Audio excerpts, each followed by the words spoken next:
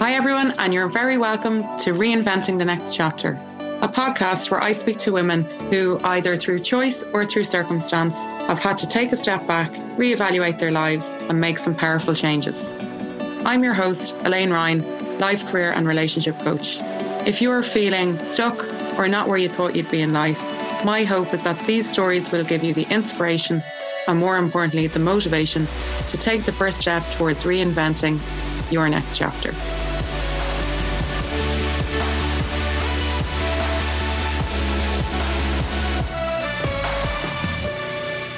Hello and welcome to today's episode of Reinventing the Next Chapter. Today I'm joined by artist Hannah Serres. Hannah, it's great to have you on the podcast. Hi, thanks for having me on. I've been really looking forward to getting you here for a while because we came across each other on the Mentor Her program a while back, and I love your art. So just would be great to get to hear your backstory. For anybody who doesn't know you, do you want to give a bit of an intro and tell us who you are and what you do? Yeah, I'm an artist. I create semi-abstract original art, fine art prints, and greetings cards. And yeah, it's kind of a long story how I got to this point, but I'm sure we'll talk about that. And I'm also a mummy, full-time mummy as well. He's going to be 3 actually very soon. Oh, cute. Yeah, cute but busy age, I'd say. Yeah, into everything, but very, very cute. Okay, great. So I know you said there it's a long road to get to where you are now. So yeah, can I just take you back to when you were younger, when you were small, a little bit older than your son's age, but when you were sort of maybe in secondary school, what was the vision you had for your life, or how did you imagine your life was going to go?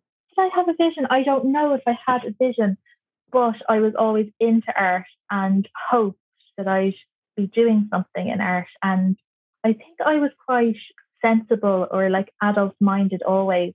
And I always worried that if I got into art, was it sensible? Was it the right thing to do? Was I able to make a career from it? Or should I take what would be considered the sensible route, we'll say, and do something more professional where I might get a more stable income? And because my father is self-employed, I think it always sort of played on my mind. When I was younger, he used to say to me, it's either a feast or a famine. I think that played on my mind for many years. And I thought I have to do the right thing and I should be in a stable job and whatever. But when it came to going to college, I was torn. I was thinking, I wouldn't mind doing teaching, but I would love to do art. I think my father probably backed me and I went for the art. And I didn't know at that point what route that was going to take. But I kind of had fashion in my mind. At that point when I was a teenager, I was really into clothes and I was really into fashion. And I used to sort of cut all the celebrities out of the magazines and all the fashion wares and everything. And I was really into that. Yeah, that's when I went to art college first. And that's interesting that so the sensible voice was coming from yourself as opposed to your father. Yeah, I think Dad always kind of, I'm sure he probably would have liked me to have been sensible, but he was kind of like, you do what you want to do. And he definitely had the philosophy of like, that saying where it's like, if you do what you love, you will never work a day in your life, that sort of way. Yeah. And yeah, I think he just wanted me to be happy. And I was very lucky that was the case, because I know other people that probably would have liked to have done something more creative and were maybe shoehorned into the, be sensible, be real. It's real life now, that sort of way. And Dad was like, oh, sure, look, go to art college and see what happens and we'll work it out along the way somewhere. So he was very supportive that the sensible voice was your own, whether you subconsciously picked it up. So he did support you, and then you went on and went to art college. So was that what you imagined, or how did that work out? No, it wasn't what I imagined at all. I started off, I went to the Limerick School of Art first, and had all these notions that I was going to be a fashion designer and it was going to be great. And I got there and it was just like it hit me in the face how many other amazingly talented people there were out there. And it was like small fish, big pond sort of scenario. And I went in and I was shocked. And everyone was like really super competitive. And a lot of them were older. I was surprised. I'd just come straight out of school, did my portfolio in school and went straight into art college. A lot of them had done courses beforehand where they'd maybe worked on their portfolio, they'd worked on their art beforehand, and then got into art college by doing those courses.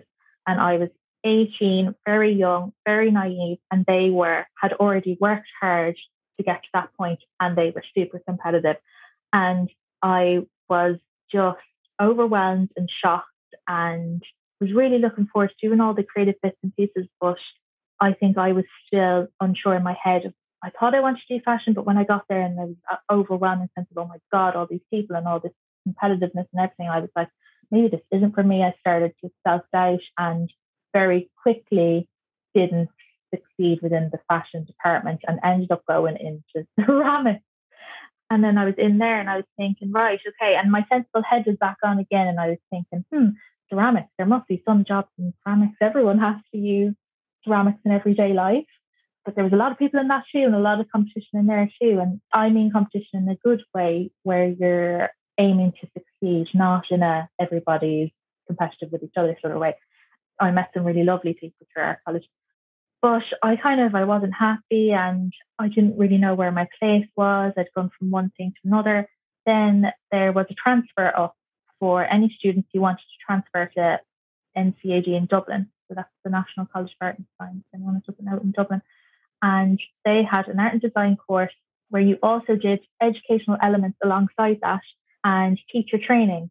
So at the end, you had your art and design degree and you had your more sensible route of doing art and you could do teaching. So I thought, right, in my head, I'm like, right, this is the way now. I can do art and I can have a steady income at the same time.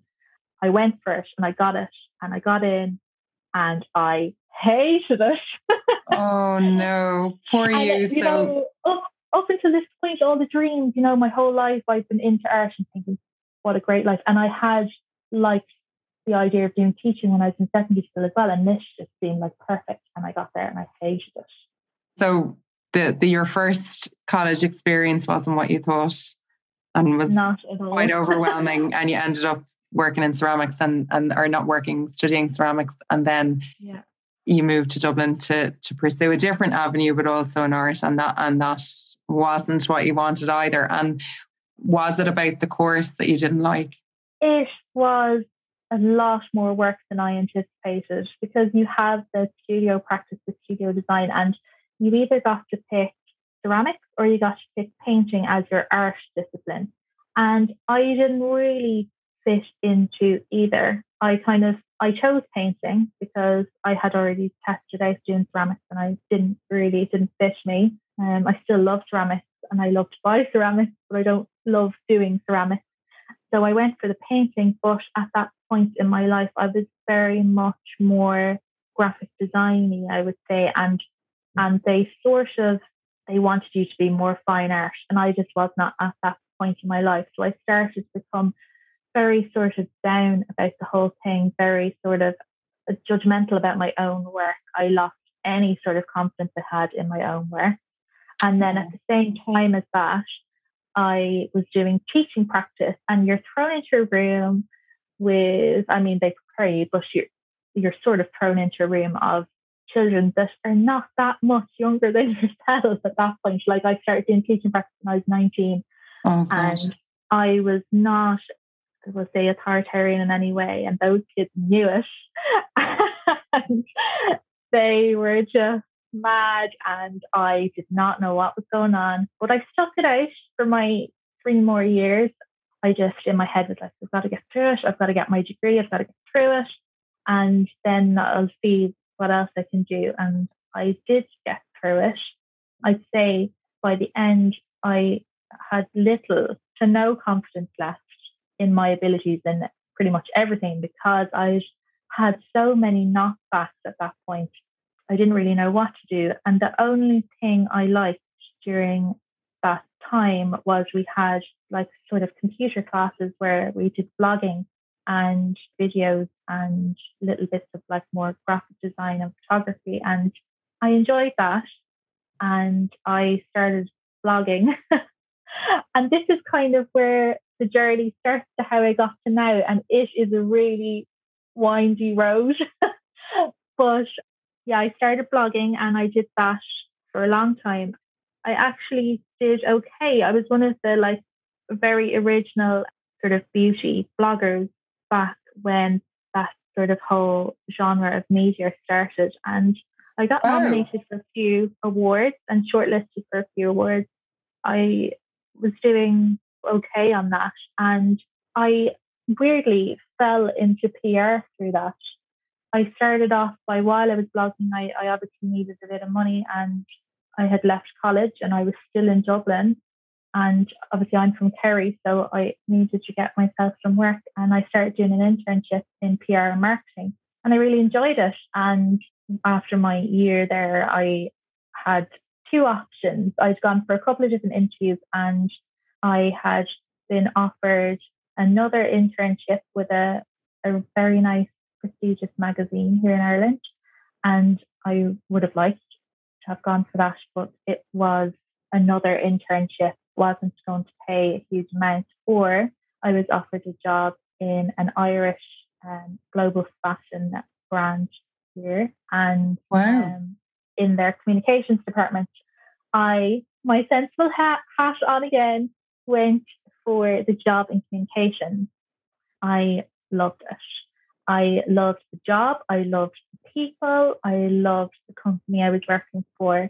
And I was there from 2014 to 2019. And while I loved it, it was long hours and it was very stressful. And I was working with some high up people and it was stressful. And my mental health then started to decline because I wasn't giving myself any time. I was working. And when I wasn't working, I was thinking about work. Yeah. And it got to a point where I didn't want to do anything on the weekends anymore because in my head, I wanted a break. I wanted to, in inverted commas, relax. And I thought that if I did anything on the weekend, I wasn't relaxing. And I'd go into work on Monday even more stressed than when I came out on Friday. Yeah, I can identify. Really, really started to work myself into the ground. And I sort of made myself, the stress sort of made me ill a lot. I would get infections. I would get every cold that was going. I would get the flu. I would get, I went to the dentist once and she said that you're chewing the side of your cheeks because you've got 2 canals down the side of your inner cheek. And she said, that's from stress. So, you need to stop doing that. And I was like, all right. Your body was kind of reacting to the stress. Yeah. And I went to a dentist another time. I had a gum infection and she was saying reoccurring things like this is all stress. She was like, you need to listen to your body. She's like, is there anything else going on? And I was like, well, I keep getting infections. I keep getting sick. She was like, you're run down. She's like, you are flat out. She was like, you need to listen to your body and you need to stop. And it was like this random dentist that told me this. And I was like, right, okay. Like I knew it, but I didn't know it. Because it's usually the GP, right, as opposed to the dentist. But yeah. Oh, my GP was anybody working in, it can come out in different ways. So I suppose like after you had done the initial art, which led you to ceramics, then the next step was the kind of art teaching and then the blogging, which it sounded like you were brilliant at, and then this communications job, which you really loved, but you were essentially working yourself to the bone. So, as you said, a winding road, but lots of interesting things, I'd imagine, along the way. And it's interesting that you mentioned a couple of times like this, you didn't like the art teacher training, but the sensible voice told you to finish your degree. Then the sensible voice was telling you to dip from blogging into the proper communications role. So that obviously has been a companion in your head, the sensible voice all along the way. which is interesting. Definitely, my parents anyway didn't go to college or university or whatever. And then when you get the chance, like, yes, the chance to better yourself. And that's what it was seen as in my generation. But yeah, it's not the case anymore personally. So I suppose, was it then when you began to get what it sounds like burnt out, was that the point when you kind of started questioning where your life was going and whether you needed to make a change or not? Yeah, I kind of wasn't sure what to do. I had been headhunted by a couple of other companies as well, privately through the likes of LinkedIn and things. And I had turned down the roles because they were higher roles than the position I was in. And I loved the company I was in. And I thought, I'm going to be going into something more stressful than I'm in now. And I know what I'm in now. Better the devil you know. And I liked the people who I was working with. I turned down those other roles and thought, do I keep going here or do I do something else? I kept going for a while and wasn't sure what to do. And then I got pregnant, just to throw another thing in there. Unfortunately, I did not have a good pregnancy. I don't know if you know hyperemesis. Yeah. I think I talked to you about it before actually, but I had hyperemesis. I'm never going to be able to pronounce this right, but it's hyperemesis gravidarum, I believe. And I was very, very sick. I started feeling sick in work by about 3 weeks pregnant. And obviously most people don't know they're pregnant by 3 weeks pregnant. But I did because I felt so unwell. And by week 6, I was hospitalized for the first time. So I wasn't really eating, I wasn't really drinking. And by the time I got taken into hospital, myself and my husband didn't know. We thought this was just normal morning sickness. We didn't know how bad I had it. We had nothing to compare it to.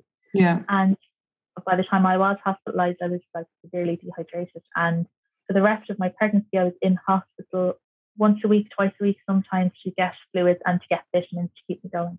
And I was on a lot of medication as well. By the end of the pregnancy, I was able to sort of manage a bit better. At the start, I couldn't even talk. I couldn't even look at my phone. I just get sick all the time. I was in bed bound the whole time. By the end, I was able to sort of communicate. I was able to use my phone, but I was in bed. I wasn't able to work the whole pregnancy. So I went from this really sort of busy job. And within a week, or a couple of weeks of finding out I was pregnant, I was in bed. Like I went from 0, like from 100 to 0, basically.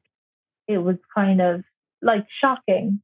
It just was like, wow, what has happened? I found it really hard mentally to stay like in bed. I obviously knew that I wasn't well and I was sick and I couldn't physically get up, but in my head I was like thinking about all the things I had to do and how was I going to do simple things like prepare the suitcase and everything for the hospital and all these mad things that you think about, and couldn't stop thinking about work. But eventually I did, because 9 months in bed, you stop thinking about it eventually.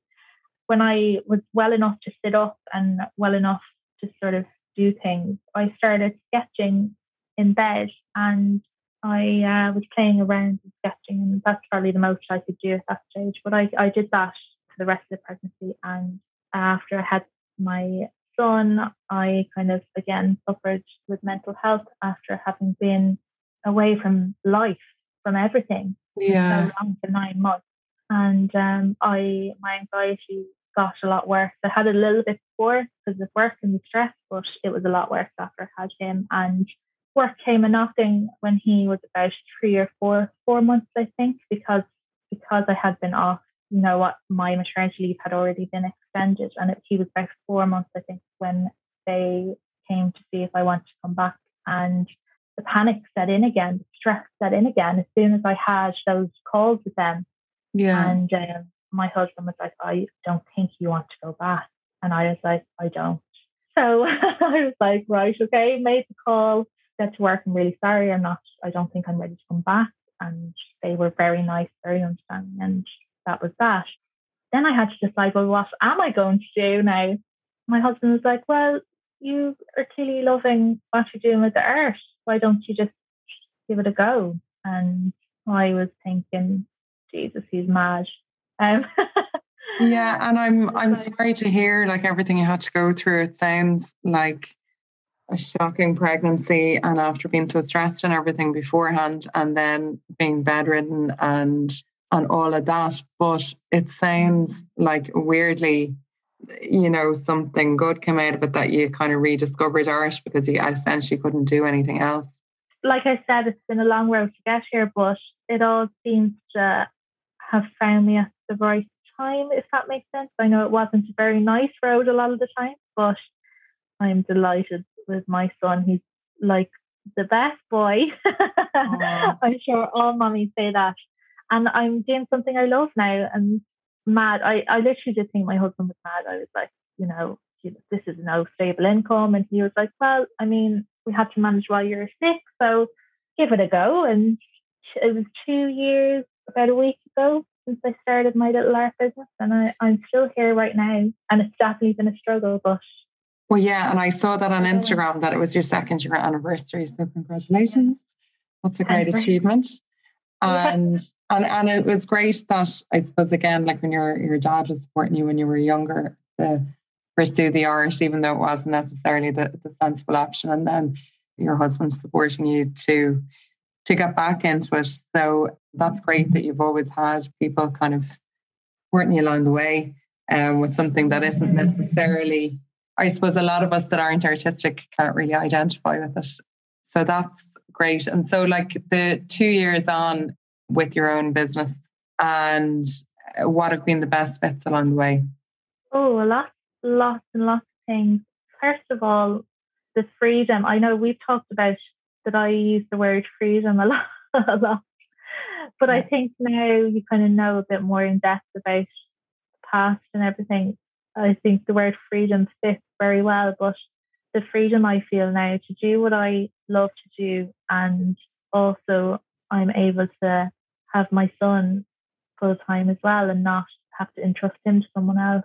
I mean, again, that means that I end up working odd hours and things like that to fit around him, but I still have the freedom to do what I want to do. Other things that have been lovely along the way is I've made some amazing, wonderful friends from other small business people I've met along the way. And that has been such a joy to meet so many lovely people. And I've made a best friend out of my other artist pal, Susan Ellen Igo Art. I give her a little shout out. Right. And I've been featured in some magazines, which has been lovely. And I've met some lovely customers. And it's all actually been mostly like meeting really nice people has been best bits, I would say. One thing I suppose, as well as your amazing artistic talents, your great artwork and everything like that, is you're very driven in terms of how you promote your business, which a lot of new business owners struggle with. Do you want to say anything about that? Yeah, I mean, I think you can set up a business and you can hope it's going to do well. And I think from the outside, it can look like people are doing really well and they're not. I definitely am still at a point where sales are not fantastic, and hopefully they will be at some point. But it is a struggle, and you do need to push yourself at every opportunity. Take every opportunity you can, and you have to, unfortunately, you have to work really hard. In this day and age, a lot of that is social media. It's daunting and it's horrible to put your face out there and your voice out there, and sometimes you have to listen to stuff back. And I think, oh my God, I sound and look ridiculous. But it's the stuff that you have to do in this day and age. And if you want your customers to have sort of trust in you, and you want to get repeat customers, you want people to get to know you. That's what they want. People want to get to know you. They want to get to know the face behind the brand. Then you have to put yourself out there. You have to be prepared to put in the work. Yeah, get your face out there and get your brand out there. I suppose you nearly just need to get over yourself, don't you? I'm not saying about you specifically, but people in, I've had to do it as well. You just need to say, I just go for it. And okay, it's a bit cringe, but you don't meet I think the reactions we think we're going to get from other people are, a lot of it's in our head. So I think that's really good advice. You have to work really hard, and taking every opportunity, probably saying yes to things, even if you don't want to do them, is good advice. And what would you say have been the challenges? I know you mentioned it's kind of finance piece there, building on that. Yeah, definitely. Like I said, you have to take multiple different avenues at the start. I mean, you can't just set up a website, bish bash bosh, and you think that sales are going to come in. You have to look at multiple different revenue streams, avenues for you to get your work out there. So like I started on Etsy before my website, and Etsy didn't work great for me now, but it does work great for other people. And my cards are in a few little shops, and I would hope that I'm going to be able to work on getting a few more shops. I'm always on the lookout. But, you know, you have to sort of get multiple avenues to get your work out there and get sales in, because that is the hardest part. You can upload to social media till your heart is content, but at the end of the day, you do need to make money for yourself. And there's lots of different ways to do that. You just have to research the best ones for your business. So you're 2 years on with this your own business, and you're obviously enjoying it. Lots of great benefits, the freedom, but some challenges. So what lies ahead for you? Hopefully, I'm going to be expanding. I do greetings cards. Hopefully, I'm going to be expanding doing greetings cards. Like I said, I would love to get in some more shops with those cards. I am doing about 3 collections a year at the moment of original artwork, and from that comes fine art print. I am hopefully, it is confirmed, but you never know, going to be hosting an exhibition in the autumn. Brilliant. And that will be fantastic. And yeah, I as an artist, just keep going, just keep trucking and producing the art that I love. And getting to spend a bit more time with your son, who you obviously are mad about as well. Donica, isn't it? Donica, yeah. Yeah. Okay, so we're nearly there. Where can people find you if they want to buy some of your art or your greeting cards? So my website is www.sayerstudio.com, and then it is @SayersStudio on all social media. Brilliant. And I can put that in the show notes so people can directly link into it. And yeah, it's been brilliant talking to you. And I already have some of your paintings, and I've got some of your cards and stuff as well. I love the colours that you use, and definitely the freedom aspect. They definitely represent freedom to me as well. So it's been great to chat to you. I'm sure there's lots of great advice for anybody listening who's in a similar position. And I'm sure your dad is very proud of you as an entrepreneur himself. You've obviously learned something from watching him as well. So thanks a million. Thank you. Bye. Thanks to my lovely guest today, and thanks to those of you that listened. If you like this episode, please share or tell a friend. I'll be back next time to talk to another amazing lady who has reinvented her next chapter.